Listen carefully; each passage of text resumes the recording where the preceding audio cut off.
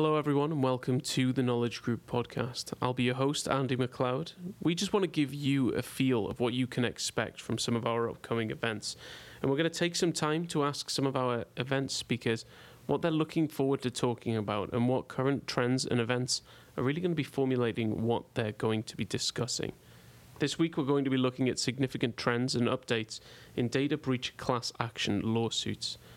We're going to be joined by James Westerland, a counsel at Ardent Fox LLP, and David Carney from Baker and Hostletter LLP.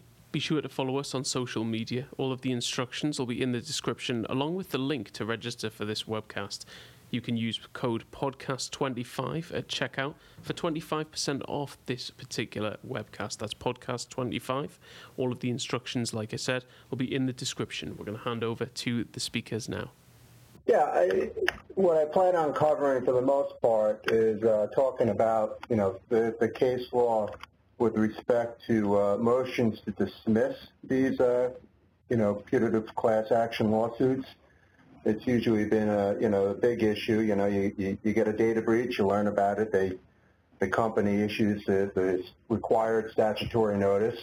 And then, within a day or so, you get one or more class action lawsuits filed against the company. And, typically the first thing to do on behalf of the company is try and move to dismiss. And, the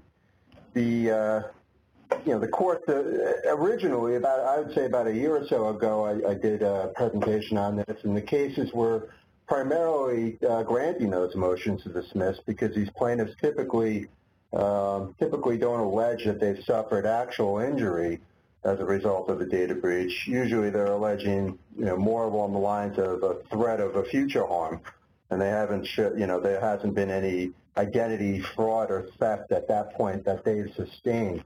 So the courts were typically granting those motions. What's happened more recently is the appellate courts have gotten involved over the past year or so, and they've been I've noticed that they've been more reversing those decisions and giving a little bit more leeway to the plaintiffs to allege, threat of future harm being sufficient. And that's an interesting development. The circuits are pretty much split on this at this point. And I'm waiting for the U.S. Supreme Court to try and weigh in on this, and they haven't done so yet. One of the cases, the Adius case, I think it is, that was going to be, I know that they moved for certification, but the court denied it. So it's going to be interesting to see how this develops. And that's in a nutshell, talking about that, and in addition talking about, the different types of harms that these plaintiffs have tried to allege and how the courts have treated each of those types of harms.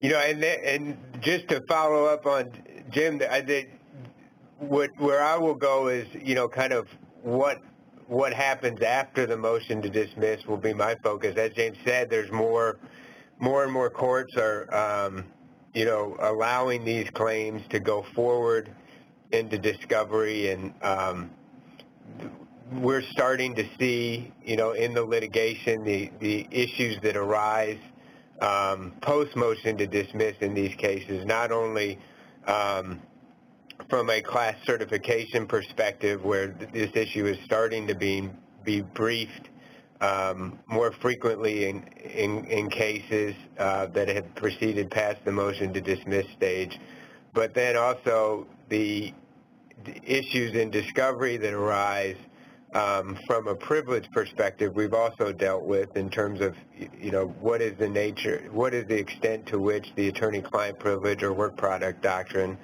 will protect forensic reports, and that preliminary issue, and then really getting into, as James said, in terms of harm, with some of the issues on class cert are related to that in terms of what types of harm might be provable or amenable to if any, to be determined on a class-wide basis. Looking here, one of the things that we're looking to discuss, like you said, was sort of the attorney-client privilege. One of the other things that was looking to be discussed as well was sort of a notable data breach sort of class action lawsuits. Is there any sort of insight that you'd be able to give sort of on, in the remaining time that we've got about sort of class actions that are either on the horizon or have recently been dealt with?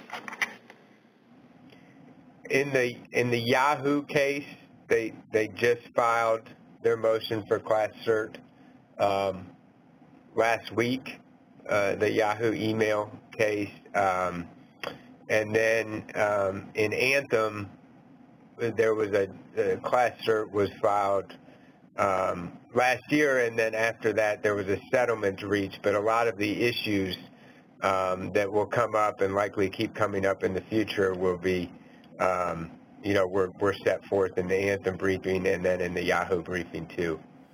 Thank you so much for listening, and we look forward to seeing you on August the 8th for this event. If you can't make it, you can still register and a recording will be made available. Just remember to use code podcast25 at checkout for 25% off this particular event. All the details you need will be in the description down below, and we look forward to seeing you there. Thank you. Take care. Bye now.